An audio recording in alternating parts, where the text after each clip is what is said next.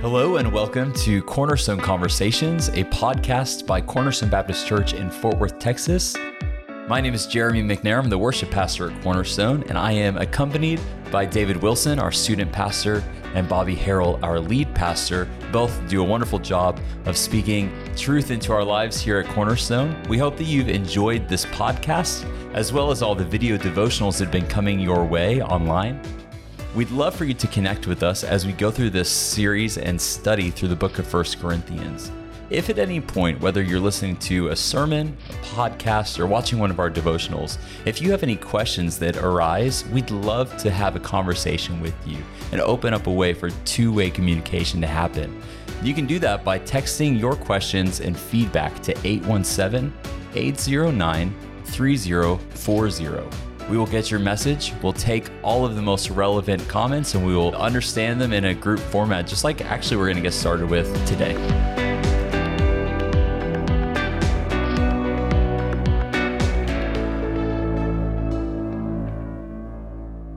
So this week, we actually got several questions that span over the first and second chapters of the book of 1 Corinthians. What we've done is we've pulled out a few of the very best questions. We want to take some time to respond to those as a group. So let's just get started, okay? Let's ask the first one. I'll throw it out to you guys, and you tell me kind of what your response is. Sure. This first one says, in 1 Corinthians 2:15, Paul writes that the spiritual person can't be evaluated, or in other translations, it says judged or rightly judged by anyone. However, isn't it necessary for even a mature spiritual person to fall under the authority of another to be evaluated and admonished as needed? Is Paul referring to unbelievers being unable to judge a spiritual person? And if so, then why the word choice of anyone or no one? Well, let's start with an easy question, right? Yeah, it's okay. There's answers in the text, we think, and let's just respond as there's 3 or 4 layers to this question. Sure. Let me begin. The question is about 1 Corinthians chapter 2, verse 15, but since verse 15 and 16 are really grouped together as the conclusion of the previous arguments Paul's making, let me read both 15 and 16. Here's what Paul says. 1 Corinthians 2:15. The spiritual person, however, can evaluate everything, and yet he himself cannot be evaluated by anyone. For who has known the Lord's mind that he may instruct him? But we have the mind of Christ. Now, that's the 2 verses together. The question is really focused on verse 15 about the spiritual person can evaluate everything and yet himself cannot be evaluated by anyone. And let me deal with one layer of the question.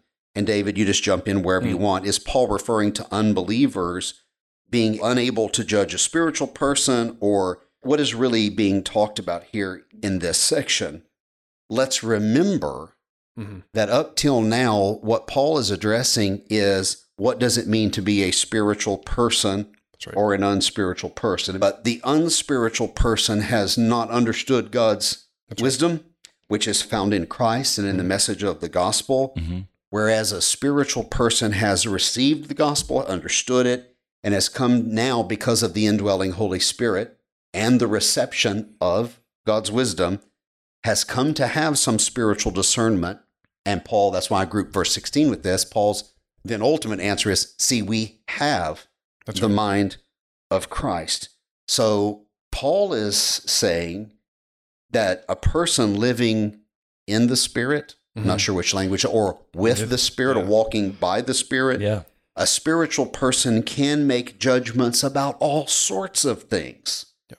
And conversely, a person living after the wisdom of this age is really not in a position to judge a person who belongs to the age to come. Yeah. So again, the verse cannot stand alone. It stands within the 0 Corinthians argument we've been making. Right. That this is the 4th, 5th, or more exchange of dialogue back and forth between 2 parties who are in a massive running conflict now, where one party is saying, the Corinthians are saying about the Apostle Paul, see, we are spiritual. We are highly evolved Christians, highly developed spiritual people. But Paul, all you want to do is talk about the gospel and the death, burial, and resurrection of Jesus. That's so basic. Oh, you're so basic. Why do you keep feeding us with milk? Right. We are very sophisticated people.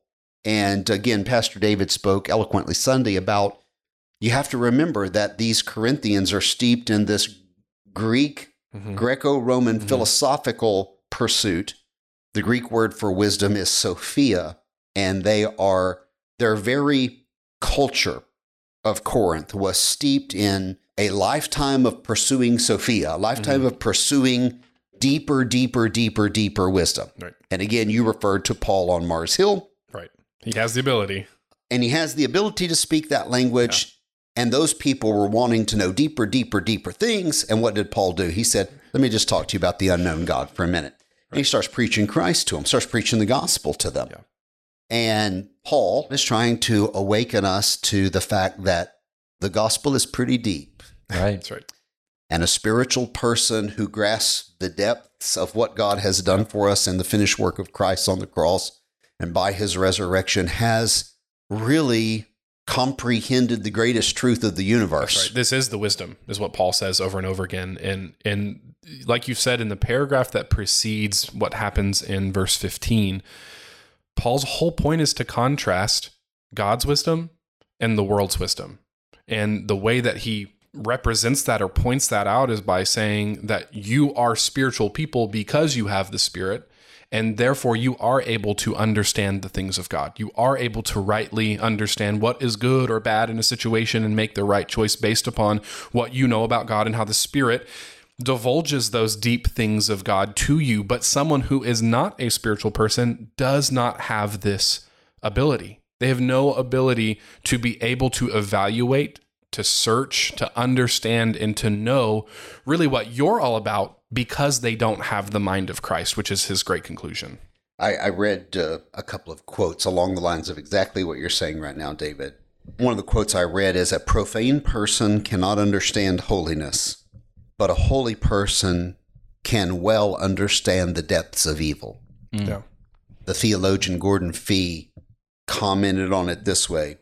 It's a little hard to follow his wording, but just let me try here. The one whose life has been invaded by the Spirit, the Holy Spirit, has the capacity to discern all things, including discerning those things outside of the Spirit or those people outside of the Spirit. But the inverse is not possible. Right. And that's just a restatement of everything you just said. That's right. The person who has the Holy Spirit, this is the point. If you've got God living in you, you should be able to make some sound judgments. Yeah. Because you have true wisdom again. We've got to keep coming back to that phrase. Because you're connected to you. That's right. You're indwelled by the living presence of God. Who knows God's mind. Let's go back to the Genesis language. You are a living temple. That's right. Well, and this does very much go back to verse 11, where he says, who knows a person's thoughts except his spirit within him? It's good. If you were to ask me, Jeremy, what are you thinking in this very moment? I am the only one who's able to really answer that question, right? And so if we are aligned with the mind of Christ, if his Spirit dwells within us, then as Spirit-filled people, we are especially able to understand the mind of Christ in a way that someone who is not a Spirit-filled person would never be able to understand. So specifically in the question, why is this word anyone or no one used at the end of verse 15? In order to understand that word, you have to place it within the overall context of what Paul is talking about. He's not just making blanket statements. He's making a contrast between spiritual and non-spiritual. Absolutely, there should be levels of accountability and authority within any Christian's life. Yeah, absolutely. It's healthy. It's very healthy. We champion that here in our discipleship process. Have accountability. You know what I'm saying? That's vitally important. But when we get to anyone there, because we've already talked about now what a spiritual person is, when we get to anyone, we are specifically talking about an unbeliever's inability, a non-spiritual person's inability to assess or evaluate a spiritual person based upon the criteria that's been laid out. And actually, we can know this even further. One of the things I wanted to talk about in the podcast this week was Isaiah chapter 40:13. As you guys are reading through, you'll see that in your chapter 2 there, that there's a black bolded area. That's Isaiah 40:13, which if you read the whole chapter, all it does is contrast God's understanding with the world's understanding. It's exactly what Paul is doing. Paul is bolstering his point by pointing back to what the prophets of his scripture have told us. God is characterized as creator. He's completely other than, he's unlike, he's totally unique. And because that is the case, he is the one that has to grant us this ability in the first place, because we can't know it apart from the Spirit indwelling in us. Right. And I think you have to read, again, verse 15 and 16 together. Yes. There's a contractive statement in the middle where he goes back and quotes the Old Testament. If you were to read it without that contractive statement, as English works, right? Sure. It would read, yet he himself cannot be evaluated by anyone, but we have the mind of Christ. That's right. He's saying we are particularly qualified to be able to evaluate each other because we are not evaluating it with our own wisdom, but rather with the wisdom of the Spirit dwelling within us. In chapter 6, when we get to chapter 6, Paul's yelling at and I know I'm getting ahead of us here a little bit, but he's yelling at the believers who are saying about lawsuits among each other. He's like, you guys can't even judge a dispute in between one another. You have to go to the local authorities who don't know the mind of Christ. Like, this is not Paul's point that believers can't evaluate and assess one another and keep one another accountable. That's not the point. I'm going to circle back to the specific language asked in the question again. Here's what the way the question read when it came to us. Is Paul referring to unbelievers being unable to judge a spiritual person? I want to modify it because it's let me make it more precise. Is Paul referring to unbelievers being unable to judge a saved person? Or is Paul referring to infant believers not being able to judge a parent level mature person? And that's really maybe the way to ask the question very precisely. What is exactly he saying? And my answer would be yes. Yes. Well, and that could include the anyone even there. Yeah. And in a sense, I think Paul is saying the person without the Holy Spirit doesn't have the proper wisdom to judge or evaluate that which is spiritual, that which is born again, that which is redeemed and saved. He very well could be saying that. But I want to try to keep circling us back to the text, back to the context, which is what we're talking about live here on Sunday mornings. What does the paragraph mean? What is the context this is written in? The context that this is written in is born again people, which we'll address in the next question. Born again people who are only at a spiritual infant level, proclaiming to the world and the one who led them to Christ, I've outgrown you now. I'm smarter than you. I know more than you. I'm wiser than you. I'm more spiritual than you. And they evaluated themselves in such a way based on all the wrong measuring points, which Paul's going to address in the coming chapters. Just a few verses later. And Paul's writing back to them saying, wow, you're just infants, and suddenly you know more than all of your instructors. And this is really the friction that we're dealing with in Corinthians. And that's really the context of where this is based. Let me circle back to one other thing you said a moment ago where the question also included this. Does that mean that someone who's born again isn't accountable to anyone? Right. Now, I think we can all agree that that is not what Paul's saying. And we have a lot of biblical evidence of that. And I would just say that this is one of those verses in the Bible. Again, let me read it. And you'll hear what the verse says. The spiritual person can evaluate everything, but he himself cannot be evaluated by anyone. Let me go ESV, KJV. He cannot be judged by anyone. Well, this became the proof text. And again, proof texting is the process of ripping a verse out of its context and beating people over the head with it and saying, see, you're not allowed to hold me accountable. Yeah, I'm so spiritual. Yeah, only God can judge See, me. I'm above it all. Exactly. And so I would say it this way to our hearers. This verse 15 has been greatly abused in the church over history by those who think themselves so elite that they are beyond discipline and they are beyond counsel. They are beyond accountability. Again, I just want to brag on our church. This gives me just a moment to brag on Cornerstone. Every time we revise governing documents, we don't revise them so those in leadership have more authority and less accountability. We always go the other way. The complete opposite. Complete opposite. We always revise our documents to say, hey, we see a little hole here. or a little opportunity here where we can be a little more accountable. Yeah. And we keep creating wonderful systems where we can act as checks and balances to each other and sounding boards to each other and be accountable to each other, both in our spiritual health, in how we handle finances, in how we make spiritual decisions for the church, and how we are leading our own lives as well as the congregation in a more public way. So this verse has been much abused. And to say, see, I'm spiritual elite, you're not allowed to judge, that's a travesty application of this verse. That is not at all. Well, and not only that, you see Paul directly doing this in his letter right here, right? He is admonishing the church. Yes, 100%. And he is evaluating them. So to come away with that idea of, see, I'm above judgment is a 180 degree departure from what Paul is actually trying to say. Right. Well, and I would even say, David, you and I talked about this in great depth. If you were to really take the paragraph as a whole, I would probably argue that he's making even a greater point about judging the things of God. Yes. And then consequentially the people of God. That's right. Right. And so if we are to really have the mind and spirit of God within us, then we're able to truly understand the wisdom. Remember, because the wisdom of God is foolishness to the world. Yeah, they can't evaluate it accurately. Right. And so I would probably make an argument that this particular section of scripture is talking more about being good evaluators of the will, mind, and spirit of God. Right. And then consequentially, that becomes good evaluators of his people. Yeah. Because again, like verse 11 says, we have his spirit within us. And so having his spirit within us then puts us especially positioned to be able to understand him greater. I don't want to beat this to death, but I think it is important to answer this question as fully as we can think of as we're sitting here talking about it and as we've prepped for it.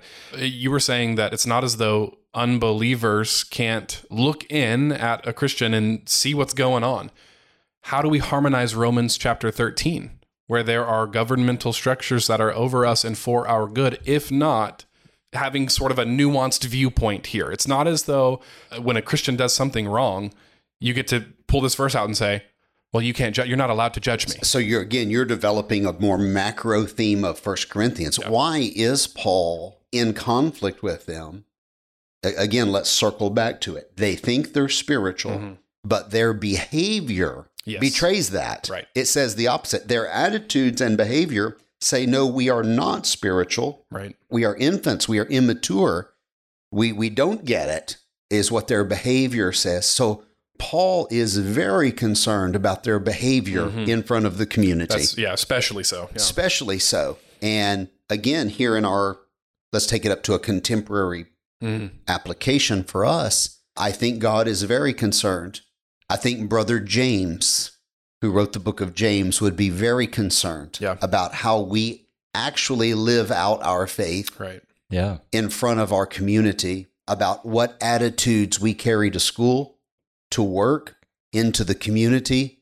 People are judging us by our attitudes and our actions. Now, when Paul says, that which is not spiritual can't judge that which is spiritual, he's talking about they don't get the gospel. Right. They don't get the wisdom of God. It doesn't mean that when we say the world doesn't get the wisdom of God, and therefore it is not true wisdom, we don't mean the world's not intelligent. Right.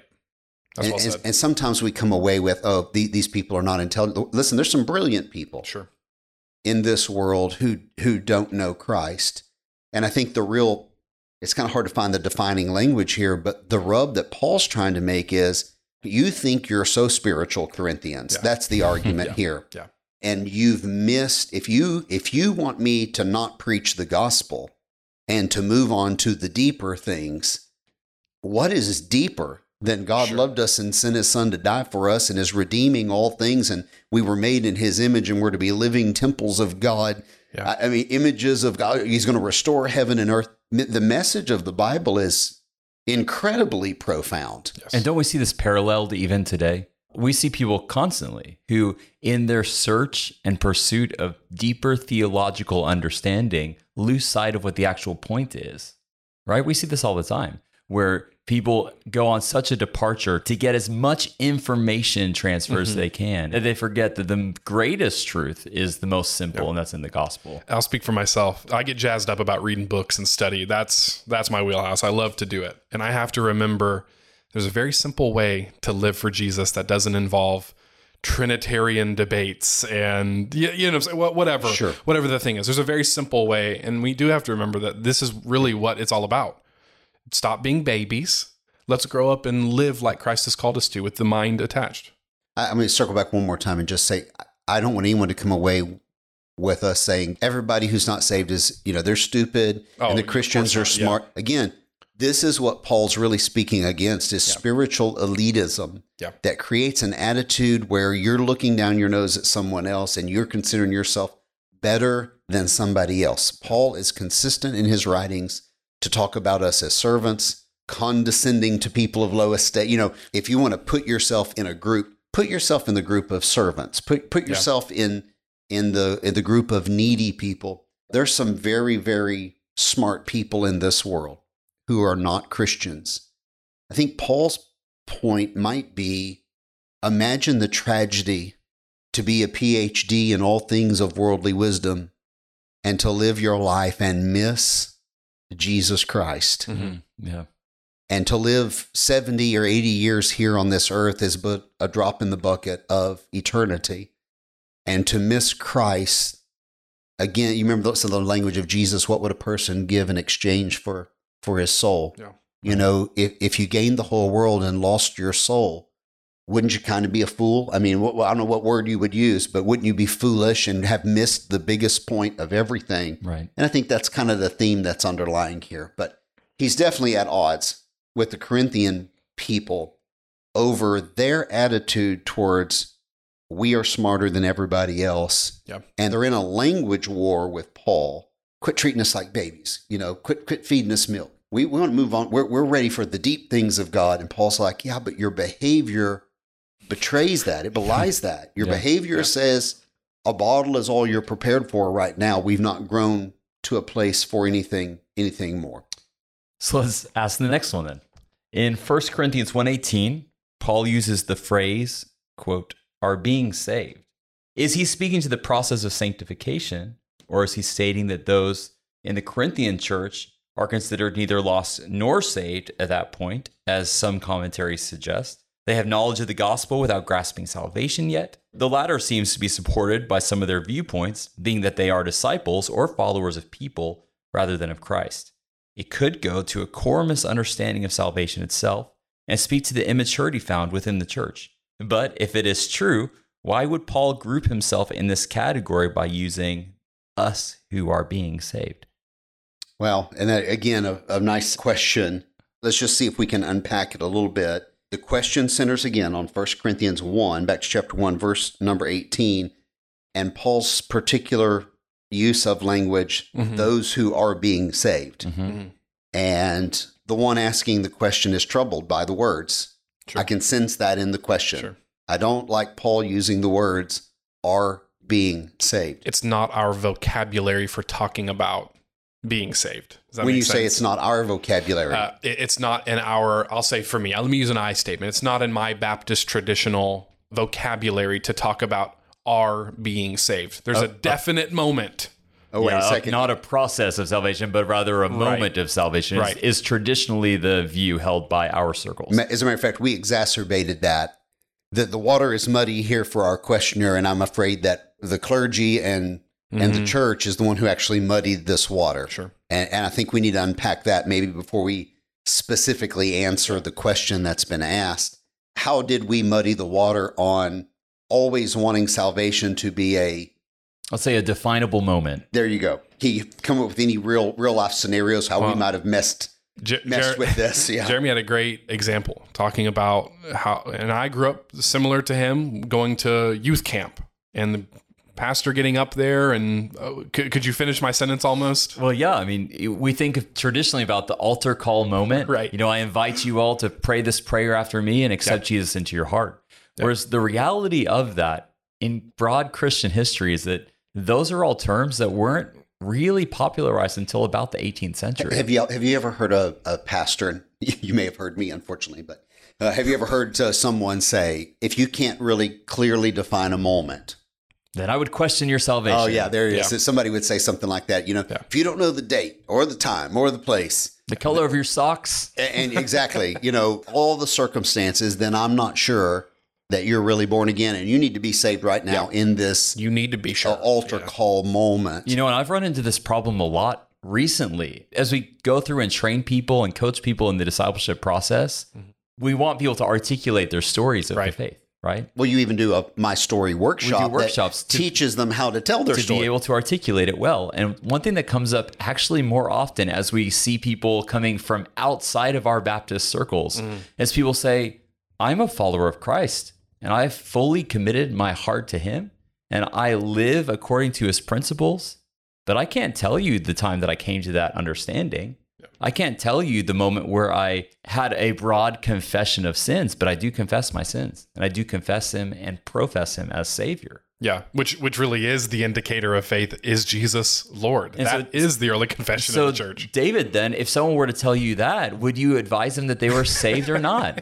No, we need to pray right now. Of course not. No, you've got to say the words exactly my way. Yes. Right. In this little magic formula, or we're not going to validate your salvation experience. Well, that's a big error on our part if that is the case. Right, because I think oftentimes the Holy Spirit works on people over I would even say in most cases, the Holy Spirit works on someone over a long period of time. That's good. And it's not until it all comes together and clicks in that moment that they're able to say like, wow, you know what? I have trusted in Christ. Right. And sometimes we mistake a light bulb moment and we understand that to be the entirety of the process. Right. Whereas the Holy Spirit's been working through the process the entire time. Yeah, that's really, really good. Well, I'm going to give you a good example. Paul, in the book of Romans, writing this beautiful treatise on salvation by faith, says, for whosoever shall call upon the name of the Lord shall be saved. If you shall confess with your mouth and believe in your heart, etc., etc. Here's what's ironic. There is no sinner's prayer anywhere in the New Testament. In other words, if I was given the invitation here at Cornerstone, I might say to people, if you're at that moment now where you're a sinner, you understand the gospel message, Christ died for your sins and he rose again, and he wants to save you. If you're ready to do that, let's pray together. And I might lead them in a prayer, that would look something like, Dear Jesus, I believe you are the Son of God, the Savior of the world who came to die for my sins. And I believe you were buried and rose again the third day. And I believe that. And I also understand that I'm that whole thing I would go through. Yeah. And have them pray with me. That's not in the scripture anywhere. And this is what I find ironic. You have a book teaching you how to be in a relationship with God by faith in Jesus Christ. And yet nowhere in the scripture can you turn to chapter 37, verse 9. Sure. And now let's all recite the sinner's find the sinner's prayer. Right. And so God, my assumption is there is not a set of magic words. Right. Or they would be there. Right. Instead, God knew that for each of us, contextually in our own circumstance, we might articulate that a little differently. Sure. And it may be, and again, when you talk about process, don't we all really understand that when someone comes to the moment of calling upon the Lord, that moment has been preceded by weeks, months, or years even of the conviction of the Holy Spirit in their life, hearing the gospel message. Most people, I'm going to guess, don't respond the first moment they hear the gospel. Right. They hear it, the Holy Spirit then begins to work on their heart and says, this is truth. This is the wisdom of God. This is the power of God. And they may think that's foolishness at first. And so they're going to wrestle with the Holy Spirit. That's right. They may hear another message. They may come to church. They may attend a crusade or an event, or listen have a great friend or whatever. Talk to them. Yeah. Actually, this is a great thing to pause on for a second. Crusades and events were kind of the catalyst for this. Sure. This specific for this model. Understanding of an invitation or of a sinner's prayer. Because again, it's not until the 18th, 19th century that you see an altar call even becoming part of church vocabulary. Sure. It's not until the Great Awakenings, first and second Great Awakenings, where you see there needing to be a more efficient way to deal with the mass coming to know the Spirit at once, right? Sure. You have these wonderful moments where people are in mass coming to know Christ. And I think a moment of efficiency Sure. was turned into instead. It's like unofficial church doctrine now. Right. Yes. Whereas now a traditional Yeah. thing that we do. And I'm glad you're talking about this because these are things we don't often, these are those little aha moments we don't often really have. Nowhere, again, in Matthew, Mark, Luke, and John, you don't see Jesus, blessed are the poor in spirit and blessed are the peacemakers. And okay, heads are bowed and eyes are closed. Mhm. That moment never happens. And you would think, Yeah. we see some wonderful sermons in the Bible. You would think that if it was an important part, we would see the invitation moment. Sure. Let's softly and tenderly play in the background, and let's prepare. Let's prepare for now a massive response. We know people were getting saved, Yeah. and they were committing their lives. I mean, They were repenting and joining in this kingdom movement. They were declaring Christ's lordship and getting rid of their past. that defining invitation moment is not in Scripture the way we've envisioned it. But again, it's not wrong to have an invitation. No. It's just our language has been imprecise about, if you can't say the hour and the minute you receive Christ, I'm not sure most Christians throughout history could do that. So we've made a very unfair, Very narrow definition of what it means to be saved. Well, and just for clarity's sake, the sinner's prayer is really a beautiful prayer of confession and belief in Christ. Yeah. Right? We're not speaking against that, obviously. No. But at the same time, It's a helpful tool. that's not always the entry point. oh gosh, I'm thinking too, the language of the sinner prayer is not necessarily language a sinner would use Sure. who doesn't know God and is just discovering Him and following Him. In other words, I might say, Lord, I repent of my sins and I receive you as my Savior and I'm trusting you to fill me with your Holy Spirit, where that's maybe my developed spiritual language, having walked with Christ for, 40 years, that I'm now offering for someone to follow in my language. But a person who doesn't know God would say something more like, Jesus, save me. Yeah, right. God, I'm a sinner. Yeah. I need you. Yeah. I commit to follow you. It'd be very simplistically said. So I had a really great opportunity when I was in college to work with some students in a small church. And there was one young lady who, after a time of, devotional and whatever together, I was able to lead her in the sinner's prayer. And after we finished, she was, bawling, crying, all that. And I look up and I'm like, oh, so did you say what I said? And she went, no, but Jesus saved me.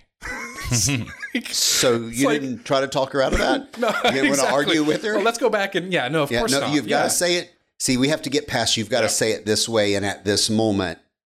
Untold millions of people have been saved as they lay in their bed with sleepless nights, wrestling with conviction, and got up in the middle of the night and fell down on their face beside their bedside and said, God save me, I'm a sinner. And that's what it looked like. The thief on the cross is a wonderful example of someone who didn't have to say a sinner's prayer in order to be, let's even say, sanctified. So let's go back to the word sanctification, because I think this might come up in our upcoming conversation. Can you guys just give me a quick definition of what sanctification is? Becoming more like Jesus. Yeah. So you are set apart. Mm-hmm. You belong to God. Mm-hmm. And now you're going to become more like Jesus Christ. So sanctification in itself is a process. It is a process. You don't just become sanctified. You don't just decide I'm going to follow after Christ and now I am fully sanctified and like Him. No, it is a process in itself. I think it's very easy to understand if you start plugging in sinful habits. Here's who I am, and I have all of these sinful habits, and I receive Christ as my Savior. Those sinful habits may not necessarily disappear today. Yeah. It may be a process to overcome those sinful habits and to start acting and thinking like Christ. Listen, I've been saved a long time, and still sometimes I'll read something in the Bible that Jesus said or God said, and I'm like, wow, I don't know if I would have said it that way. And I'm like, well, who are you? Right. Who's wrong, God or you? Well, I'm still bringing my thinking, my attitudes in line with God, with Christ. And sanctification is absolutely a process that happens over a lifetime. Yeah. Which is curious because now the Corinthians think they're already there.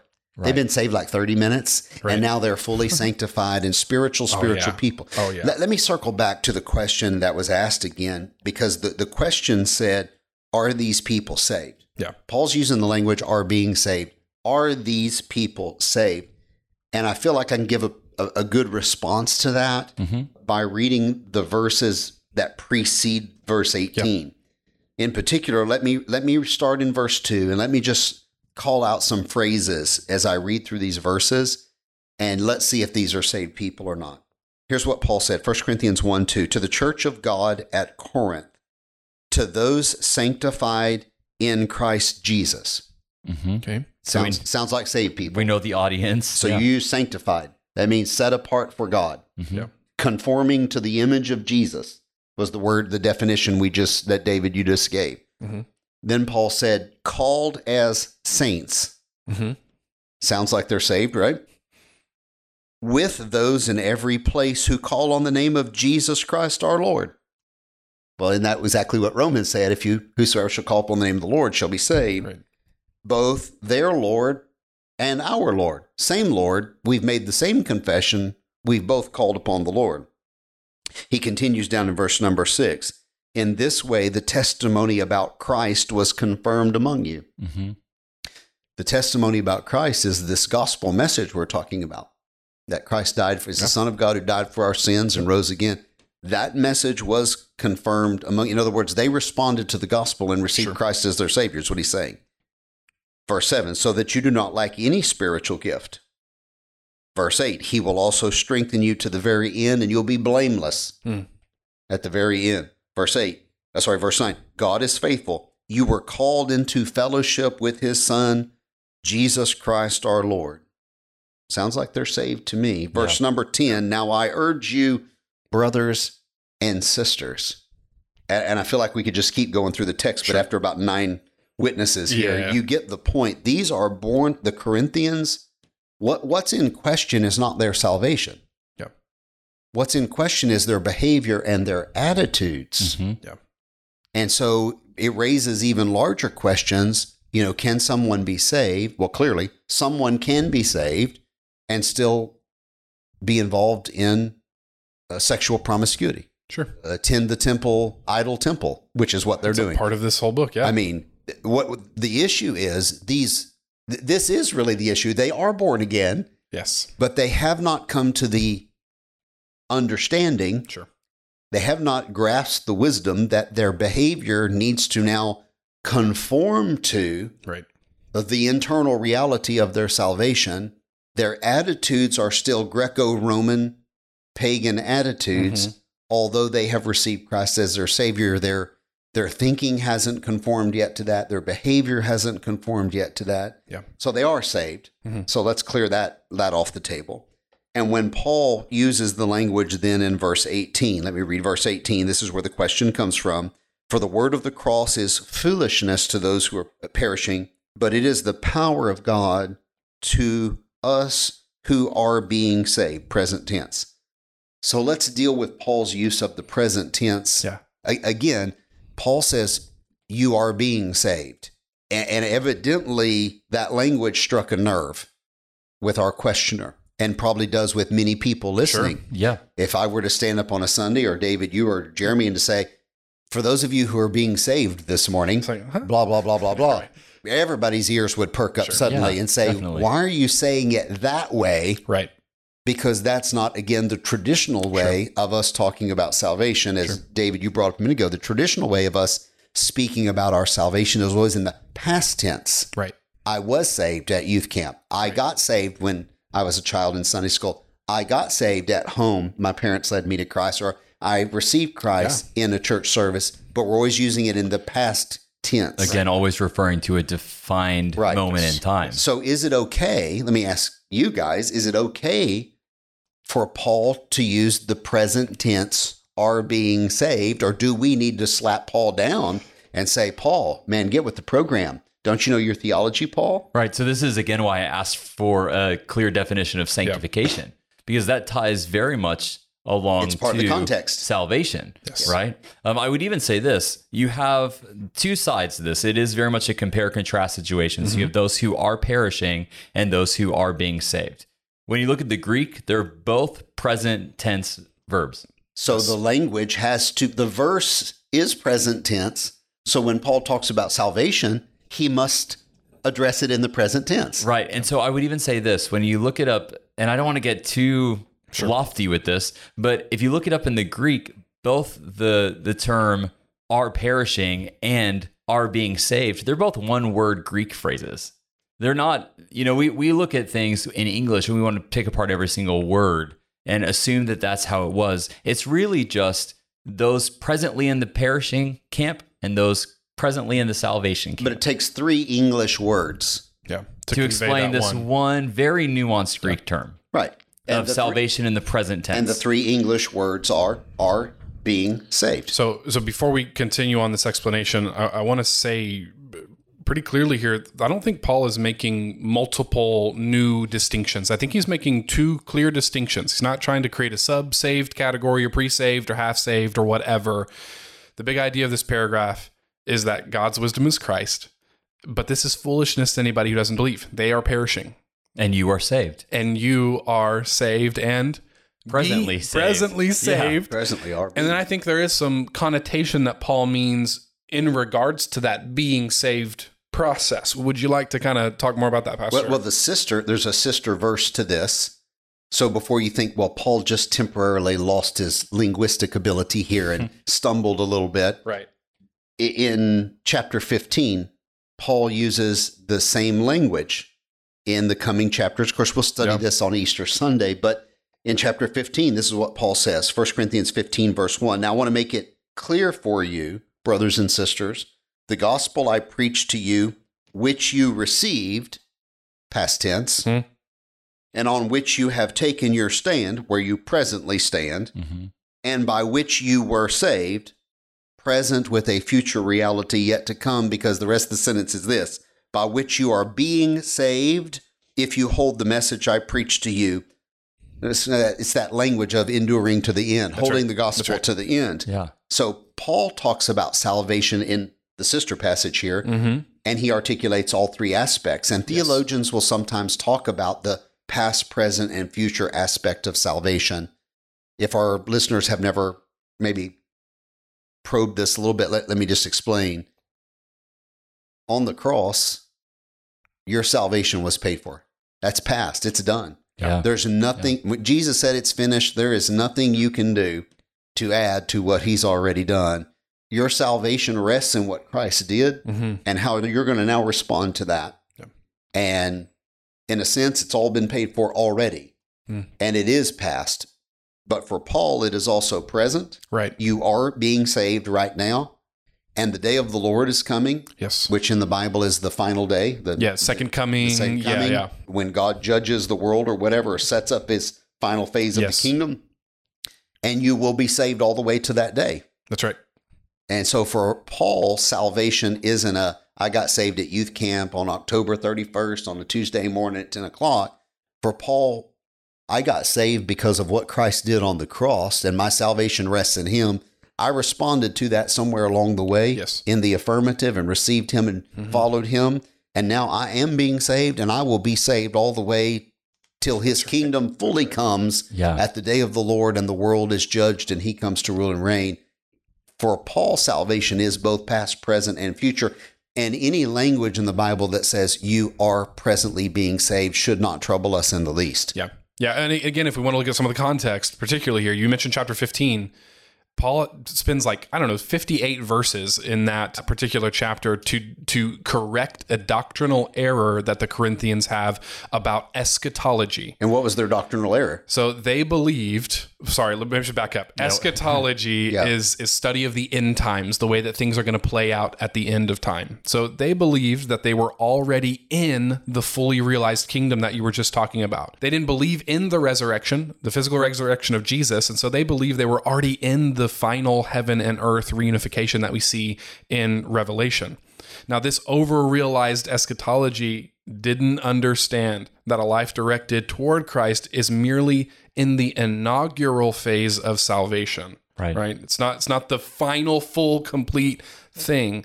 It's just it's a part of the timeline. How about that? It's in the timeline. So at our salvation, we are positionally justified before Christ. That means our standing before God is we're declared righteous. In Christ. We're secure. We are safe. We're secure. We are saved. But then there is a reality in which we've become new creations, but we're still becoming a part of new creation. Sanctification. Yes. That's what Jeremy was bringing up. That's right. This is a wonderful thing too. We've accidentally turned the term saved into a technical term. Right. When it's actually a very practical term. We're saved from what? We're saved from eternal separation from God. And so then we're not really fully realized in our salvation until we are eternally present with him. That's exactly right. Because then the final part of this response would be our salvation, while secure, it's not fully realized until that final establishment of the kingdom. It is a process that will not be complete until the day of our Lord. So that there is a past, present, and future aspect to salvation is undeniable in the Scripture. Yeah.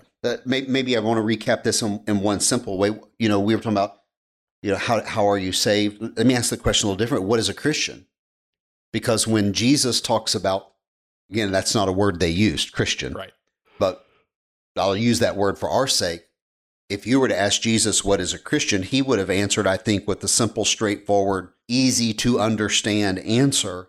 And he would have used something like he did use when dealing with his generation. He used a gate and a path analogy.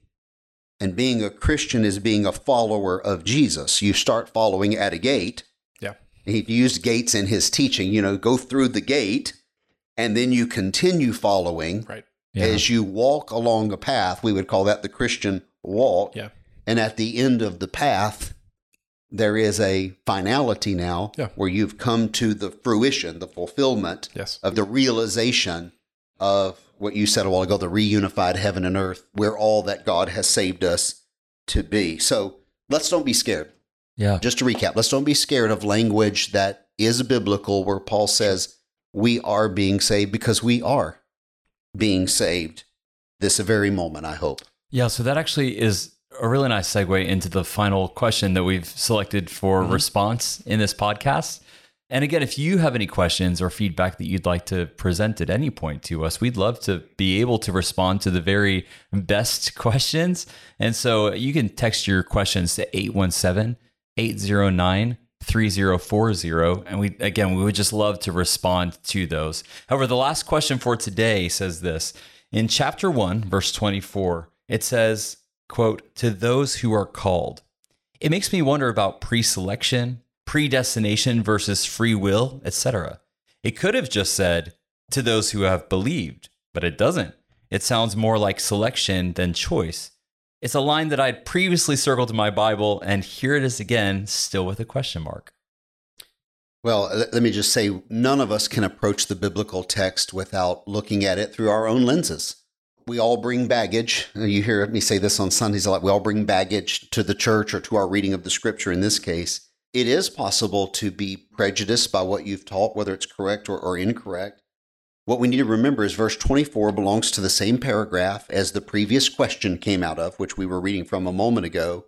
The author of our question asks, Paul could have said "to those who have believed," but he doesn't, which makes me think that the person who wrote the question intuitively understands that believing is an essential part of our salvation. Which I do want to pause for a second and say, this is a wonderful way to approach Scripture. If I ever find something in Scripture that seems to be red flagged against what I know to be true of God and of his heart, then I have to ask myself, is the word wrong here, or is my interpretation wrong, right? I should always be questioning, wow, that doesn't seem to really fit with the narrative of Scripture as I know it. So is it my interpretation that's wrong, or is it Scripture that's wrong? And I promise it's your interpretation that's wrong. Correct. Well, in verse 24, the questioner wants Paul to say something about believing, not just something about, being called. Right. And the questioner says, I wish Paul had said that differently. Well, he actually did. Yeah. And he did in the context 2 verses earlier. So if Paul were here, he'd say, wait, I did. I said it right, I promise. So let me read. Those who are being saved, according to verse 24, are those who are called, both Jews and Greeks, and to them Christ is the power of God and the wisdom of God. But 2 verses earlier, in verse 21, this is what Paul said. For since in God's wisdom the world did not know God through wisdom, God was pleased to save those who Believe. Yeah. There it is. Intuitively, our questioner knew that this needed to be in the text and was troubled. It wasn't in verse 24. But again, remember, there were no verse markings. Yeah. Not until like 1550 or 1510 or something, when Stephanus put the verse markings in. These are paragraphs and sentences combined together for these paragraph thoughts. When Paul wrote the paragraph, he did say it correctly. Sure. He said, those who are saved are those who are called and those who have believed through the foolishness of what I preach, which means the gospel. Those who have believed in the gospel. So those who are being saved, let's use that present tense language again. Those who are being saved are those who have been called. They've heard the gospel. They've responded to that. They've decided to follow Christ and make him the Lord and King of their life. And they have believed. Yeah, well, and I would even say this. It feels like maybe, when we pull that clause out by itself, we say like, wow, he's being really exclusive here. Like it's just for those who have been called. Right. However, he immediately expands that to say both Jews and Greeks. Yeah. Christ is their power. He doesn't want it to remain exclusive. He immediately turns it inclusive of everyone. Yeah, it's almost like the point isn't who or who isn't in, or who isn't called or whatever. The point really is whoever it is. The point is, exactly, whoever has received the gospel has gone out. That's right. Whoever responds to it, whoever accepts that message, you found true wisdom. You found the power of God. You found the key to everything. Yeah. If you found Jesus and the gospel. Well, and again, if you go all the way back to verse 2 of this same chapter, he says that you've been called as saints if you have called on the name. There you go. Right? And that's consistent Pauline language now. Exactly. Yeah. So this idea of him saying those who are called is not really problematic because he's talking about those who have been called and have called right back. That's right. You just use a modern metaphor now. Bring, I'm calling you on the phone, and it can ring all day, but at some point, I'm hoping you'll pick it up. I have to pick up the phone and say hello. And if you pick it up, we can engage in a dialogue and hopefully a relationship. Yeah. And the gospel has gone out, and whosoever shall call upon the name of the Lord shall be saved. And we hope that everybody listening are those people who have called upon the name of the Lord. Yeah. Wow, those were some fantastic questions. And I'm so thankful that people have been engaged with this. I'm so thankful for the people who have written in the past couple of weeks. We'd love to continue this dialogue. And again, if you have any questions as you listen to the sermons, as you engage with the podcast, as you watch the video devotionals, we want to connect with you and continue these conversations. And so what we'd love for you to do is send us a message, text the number 817-809-3040 with any questions that you have.